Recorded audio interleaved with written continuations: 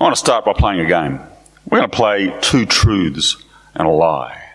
So I'm going to say three statements. One's going to be a lie, and you need to try and work out which one's which. Okay, so here are the statements. I played a whole season of basketball and scored just one basket. Truth or lie? I was the founding member of the Demon Bike Riding Club. Truth or lie? I once played the part of a clown in an Anglican cathedral. Truth or lie? Go with your gut. Pick one. You got yours in your head. Which one do you think it is? Okay. I played a whole season of basketball and only scored one basket. Who thought that was true? How nasty. Really? Who thought that was a lie? You're right. I scored no baskets. It's true. How do you feel about playing games where you tell lies? It's a bit weird, isn't it? They can be fun. I don't know if you've played Boulder Dash before, but I love that game. I think it's hilarious. Lies can seem innocent, can't they? Just a bit of fun. They can be part of a fun board game. We say lies to save face, don't we? We speak lies to make people feel good. We've all done that. Lies are just a normal part of everyday life these days. But we all also know that lies can be profoundly destructive. We've been the recipients of lies. People have told us lies, and it's deeply hurt. All of us have been in that situation. And all of us have been on the other side too, haven't we? We've said lies. We've told lies, and it's hurt. We've all done it. Imagine if you were to build your life on a lie. Live for a deception. How terrible would it be to discover that that's what you had done? I watched a documentary called The Social Dilemma. If you haven't watched it, it's great. It's really worth watching. It seeks to uncover the dark side of social media. And we're going to watch just a clip of the trailer. And we're going to do that right now.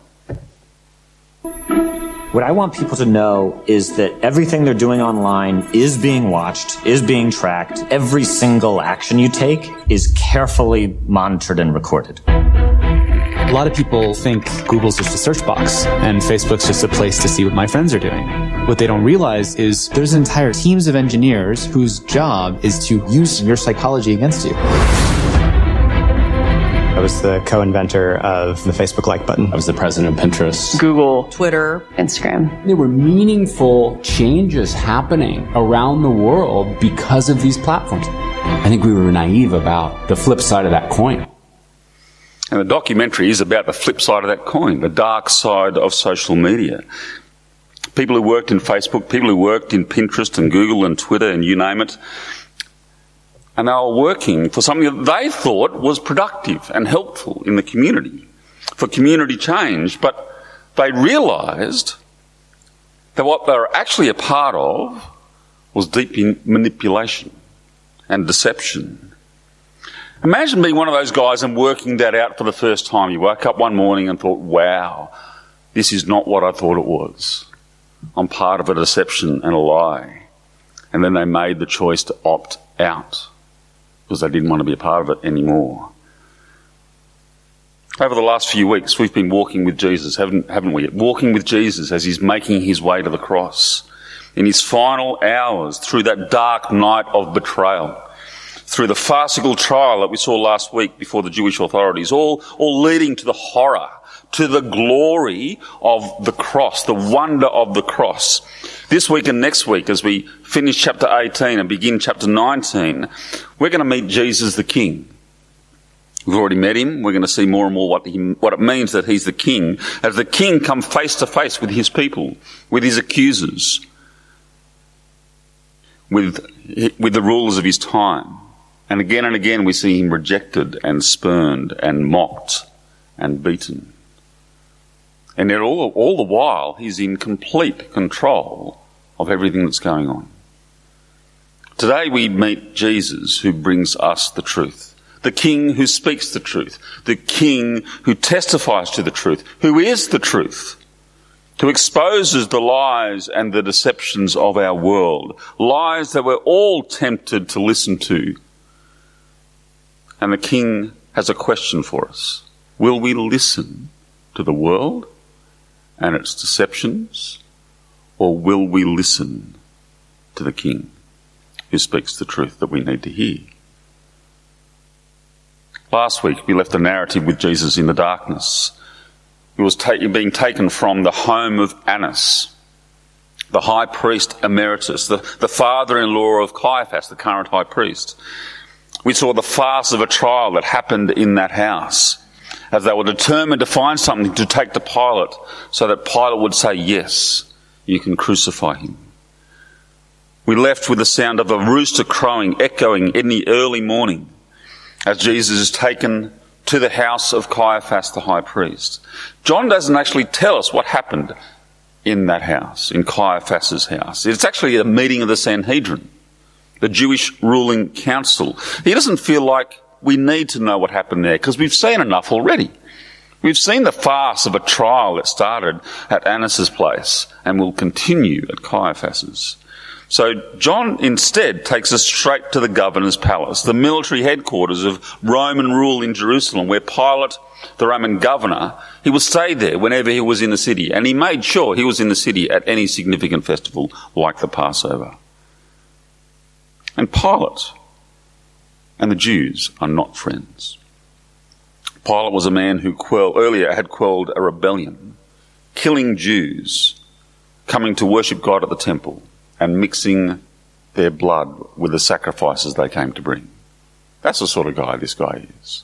There was no love lost between the Jews and Pilate. They had history, a dark and unstable history. Pilate, we need to keep in mind, would have been the one who approved the use of the soldiers at the arrest of Jesus. And so it's possible that the authorities were expecting that when they came to Pilate with Jesus, they would get a quick tick, a quick okay, yep, you can take him and crucify him. Well, if that's what they were thinking, then they weren't going to get it that easily after all. Because when Pilate sees Jesus, he's going to make sure that the Jews need to jump through every hoop, acknowledge his authority. They're going to have to play his game if they're going to get if they're going to get what they want. They would have to acknowledge that he is the boss of this whole situation as far as he was concerned. In this scene, we're confronted once again by the rank hypocrisy of the Jewish leaders, notice they refuse to enter into Pilate's palace. Why? Because they don't want to make themselves unclean. They want to make sure they can celebrate the festival of the Passover. So there's this veneer of religious devotion. And what are they doing at the time? At the time, what they're doing is they're carrying out a massive miscarriage of justice, and knowingly so, determined to have an innocent man murdered for the sake of their own standing and influence. That's what these guys are really like. But, no, we need to make sure we can celebrate the Passover. It's terrible hypocrisy, isn't it? So Pilate asks, verse 28, what charges are you bringing against this man? And so the dance between Pilate and the Jewish authorities begins. Pilate throws it back in their court. Verse 31, he's saying, it's got nothing to do with Roman law, it's got all to do with your law. So you work it out. You try him. And so the Jewish leaders are forced to acknowledge that only Pilate has the power to give them what they want, to have Jesus crucified. And so Pilate takes Jesus in private and questions him. We'll come back and have a look at the details of that question. We'll spend most of our time in that private room with Jesus and Pilate. But the end result is he finds no reason to find him guilty. The Jewish leaders say he claims to be a king. They say he claims to be a threat to Roman rule, guilty of treason. Pilate sees no threat in Jesus at all. Verse 38, I find no basis for charges against this man. He's innocent. And so he offers to release the King of the Jews. You can just imagine, the Pharisees just squirming as Pilate uses that term to refer to the one they'd handed over. The King of the Jews. And so he offers to hand Jesus back and release him, or to release Barabbas, a man known to be taking part in a bloody rebellion and in murder, one who really is a threat to Roman peace. Now, why does Pilate do this? It's possible he's hoping that the crowd would side with Jesus. Gee, that would be really to stick it up to the religious authorities, wouldn't it? If the crowd turned against them, wouldn't that be funny? Pilate would love that. If that's what he wanted, then it all backfires, as the crowd say, led by the Jewish authorities, release Barabbas instead. They want a known rebel released instead of their king. And that irony, that terrible irony, is not lost on Pilate. The people, the crowd, they reject their king. They prefer instead the lies and the deceptions of their religious leaders. So there's a summary of what Dan just read for us. The summary of the narrative flow in this section that John brings to us of Jesus the King and Pilate the governor. And again through this we see Jesus the King alone and rejected and spurned. He's accused of claiming to be a king. That's a title he does accept. Yes, he's a king. But it's a title rejected by his people. And as I said, in the middle of this drama, John takes us into this private interrogation of Jesus by Pilate. This private meeting and conversation between these two men, the Roman governor and Jesus the King. And that's where we'll spend most of our time tonight. And in this interaction, Pilate comes face to face with God's chosen, eternal, appointed King. And in this interaction, we see how Jesus understands what his kingship is all about, and how deeply it's connected to the truth he came to bring, a truth that exposes and uncovers the lies, the deceptions of our world. So verse 33, Pilate asks Jesus if he's the King of the Jews. After a brief interaction, Jesus says this about the nature of his kingship. Verse 36, my kingdom is not of this world. If it were, my servants would fight to prevent my arrest by the Jewish leaders. But now my kingdom is from another place. Jesus said, yes, I'm a king. But not of a kingdom like you understand a kingdom, Pilate. A different sort of kingdom. A heavenly kingdom. Not a national kingdom. Not like the Roman Empire. It's the kingdom of God. It's a kingdom that he had already spoken about in John chapter 3. Nicodemus comes to John in the dark of night to ask him more about what he's saying and what he's teaching. And this is what Jesus says about this kingdom. John chapter 3, verse 3. It'll come up on the screen.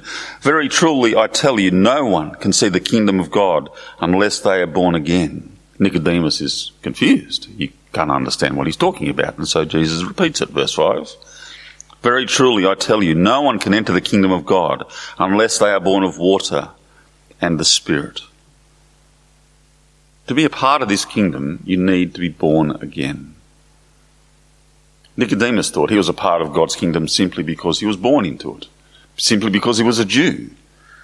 And Jesus says, no. God's got to make you a part of this kingdom. God's got to give you the new life you need to be in this kingdom. And that left Nicodemus just scratching his head. He couldn't understand what was going on. And so he goes on to explain, Jesus does.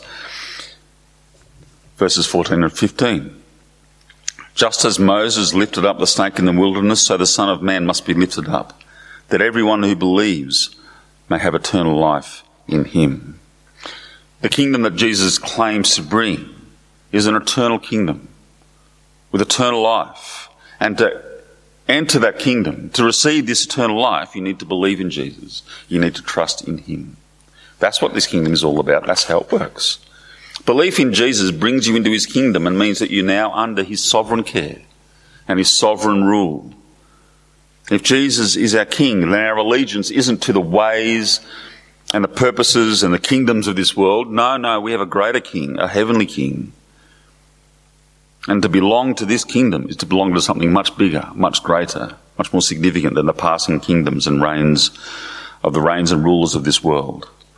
All kingdoms are characterized in different ways, aren't they? So the Roman Empire was a kingdom that was marked by order and by efficiency and power and privilege and slavery and violent suppression of anyone who would have the hide to stand against the might of Rome. Our kingdom, our modern Western Empire, is a kingdom that's marked by money and influence and popular opinion and the appearance of happiness and the mantra of me be me ideology. That's what our kingdoms are like. What about the kingdom of King Jesus? What marks that kingdom? What's the central core mark of the kingdom that Jesus came to bring? It's truth. It's truth. In verse 37, after Jesus said to Pilate that his kingdom was not of this world, Pilate asked Jesus if he was a king. And in his reply, we see the core mark of truth in Jesus' kingdom. You can see it in verse 37. You say that I am a king. In fact, the reason I was born and came into the world is to testify to the truth. Everyone on the side of truth listens to me. The word truth comes up once or twice in Matthew, Mark, Luke. In John, it comes up 23 times. It's a massive theme in John. And so when Jesus says these words, that the reason he came was to testify to the truth, there's a massive backstory through the whole of John about what he means when he says that, what's involved in this word truth. And it's important to appreciate what he means when he says this. When Jesus says he came into the world to testify to the truth, I actually find those words a little bit strange, I wouldn't expect him to say that. I'd expect him to say something like, I've come into the world to seek and save the lost, or I've come into the world to bring forgiveness of sins. That's what I think about what Jesus came into this world to do, if we're going to boil it down to a single statement. But here he says, I come to testify to the truth. How is that so key? Let's go back to John 1. To help us appreciate what Jesus means when he said that he came into this world to testify to the truth. Verse 14, the Word became flesh and made his dwelling among us, and we have seen his glory, the glory of the one and only Son, who came from the Father, full of grace and truth. Then verse 17 in the same chapter, for the law was given through Moses. Grace and truth came through Jesus Christ. No one has ever seen God but the one and only Son, who is himself God and is in closest relationship with the Father, has made him known. What does it mean that Jesus came to testify to the truth? Jesus came as the Word enfleshed. The Word become man. To hear Jesus is to hear God speak. To hear Jesus, to know Jesus, is to know the Father. The true God of heaven and earth, our Creator, our Judge, is revealed in the Son. We can't see God. We can't know God unless God speaks, unless God reveals himself. And that's what he's done in Jesus. In Jesus we see the God who made us, what he's like from the inside. The glory of God is revealed in Christ. Jesus said this in chapter 14, I am the way, the truth and the life. No one comes to the Father except through me. If you really know me, you will know my Father as well. From now on, you do know him and have seen him. Aren't they profound words? The truth that Jesus brings, the truth that Jesus testifies to, is nothing less than the self-disclosure of the living God. To know the truth that Jesus came to bring is to know Jesus himself, to know his Father and our Father. If Jesus comes to bring the truth, then what does it say of our world without Jesus? If Jesus testifies to the truth, if Jesus reveals God to us, then what is life like without him? In John 1, John describes the world as a place of darkness and sin, and a place where the rule and the love of God is rejected. A rejection that would ultimately culminate in the death of Jesus Christ, in his rejection. If Jesus comes to testify to the truth, then without Jesus, the world is lost in deception and lies. Jesus brings the truth to a world full of lies. Have a look at what Jesus said in John chapter 8. To the Jews who had believed him, Jesus said, if you hold to my teaching, you are really my disciples, then you will know the truth, and the truth will set you free. Now, if you were to keep reading through John chapter 8, you'd see that when the Jews heard that, they just arced up. They just said, what? Like, are you saying that we're enslaved? We've never been a slave to anybody. We don't need to be set free. And then Jesus said, if you sin, you're a slave to sin. And he told them that the reason that they don't believe him, the reason they don't recognise him, is because they believe the lies of the world. That they've sided with Satan. They've been deceived by Satan. And it's these lies, it's these deceptions which ultimately lead to the death of Jesus Christ. Because he brings the truth. When we read through the account of Jesus' arrest and his trial and his torture and then his crucifixion, we can so often think, why? Why did humanity do that? To this one who came and loved and cared and walked on water and healed and raised the dead and spoke with such clarity and truth. Why did we kill him like that? How could we kill him like that? How? Why? Because we love the lies of the world. That's why. And we don't want to hear the truth. Like Adam and Eve, we preferred the lies to the truth. We believed the lie that God doesn't care. The lie that God doesn't know best. The lie that God can't be trusted. The lie that I know what's best for me. I'm the ruler of my life. I decide what's right and wrong for me. The lie that sin is not a big issue. The lie that death's not really something to be scared of. The lie that I don't need God and life's better without him. The world is lost in these lies, in these deceptions, lies that take us back to Genesis 3. They're the lies of Satan that we all find attractive, that we convince ourselves are true, lives that blind us to seeing the truth about God in his Son. And when we're confronted with it, we want to get rid of it. Every time we sin, every time we lie or cheat or ignore or hate or gossip, whatever it might be, every time we do that, we're showing that we love these lies. And we think that they're true in some way. We tell ourselves, we've got this, when we haven't got this.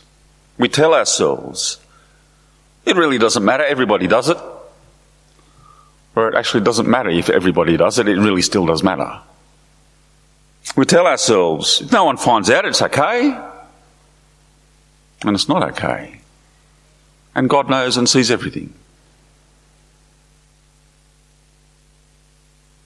We live as if there's no God when creation screams that that's just not true. And Jesus has revealed that that's just not true. God is real. We will see him one day, face to face. On that great day of judgment, the day when all the lies and deceptions will just melt away and we're left facing our God and our judge. And without Jesus, that's a terrible place to be. In the privacy of Pilate's palace, Jesus said these words, "The reason I was born and came into the world was to testify to the truth. Everyone on the side of truth listens to me." Pilate responded to that with a question, a really important question. You can see it in verse 38. He says, "What is truth?" What is truth? That's a really important question to ask, isn't it? And Pilate asks it dismissively, but we all need to ask it, knowing the deep importance to get the answer right. Jesus makes a big claim that he's the truth that the world needs to hear, that without him, our world, my world, your world is lost in self-deception and darkness. To build our lives on a lie, wouldn't that be terribly tragic? To get to the end and realise that our life was shaped on something that was empty, that was void, that was worthless and darkness, when all along Jesus was saying, "Listen to me, my words are truth." What a tragedy that would be. Pilate, when he heard these words, he had a choice to make. Would he listen to the voice of Jesus? Would he hear this truth? Would the truth set him free? Or would he continue to play the game? Would he continue to listen to the deceptions of the world, the lies that he loves to believe? What will he do? Well, we all know what he does. He continues to play the game. He'll hand over Barabbas. He'll sign the death warrant for Jesus, even though he thinks he's innocent. He does not think that Jesus is the truth, that Jesus testifies to the truth. He actually prefers his own world where he's king, where he gets to decide what's right and what's wrong, and where the question of truth really is just largely irrelevant to him. Pilate releases Barabbas, hands Jesus over to be murdered because he prefers the same lies that we all want to believe. That I am ultimately just accountable to me. That the truth in the end is irrelevant if it stops me living the way that I want to live, and I'll just ignore it. Expediency, what works for me, for what I want to do, that's the only truth that mattered to Pilate. And so often we betray that that's how we think too. Everyone on the side of truth listens to me, Jesus said. Jesus came bringing truth. Jesus is the Word become flesh. To hear Jesus, we hear God speak. To know Jesus is to know the Father and see him in all his glory. The truth that Jesus brings is the self-disclosure of God. He comes to bring light to the darkness. He comes to bring life to the dead. His testimony to the truth uncovers the lies and deceptions of our world. He confronts the religious lies and hypocrisy. He confronts our half-truths and our deceptions of our world and exposes the sinfulness and depravity of humanity. That's what Jesus came to do. And in so doing, the self-deceptions and excuses for the way that we treat others and the way that we treat God. And all those things are confronted by the person of Jesus Christ, and in particular his death and resurrection. So like Pilate, will you dismiss him and his words as irrelevant to you?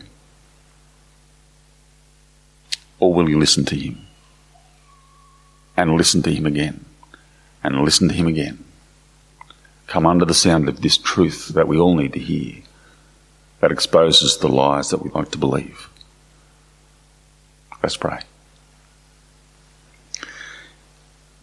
Father, we thank you that you didn't leave us in our self-absorption, in our self-deception, in the lies that we tell ourselves that let us live the way that we want to. Instead, you came into this world with the truth and confronted those lies. And because we love those lies, we killed your son. But in that way, you brought salvation and forgiveness that we so desperately need. Father, help us to be people who listen to you as we listen to your son. Help us to respond in ongoing repentance and faith. Expose the lies that we like to believe. Help us instead to be discipled by you and your word and your truth, which is life. Amen.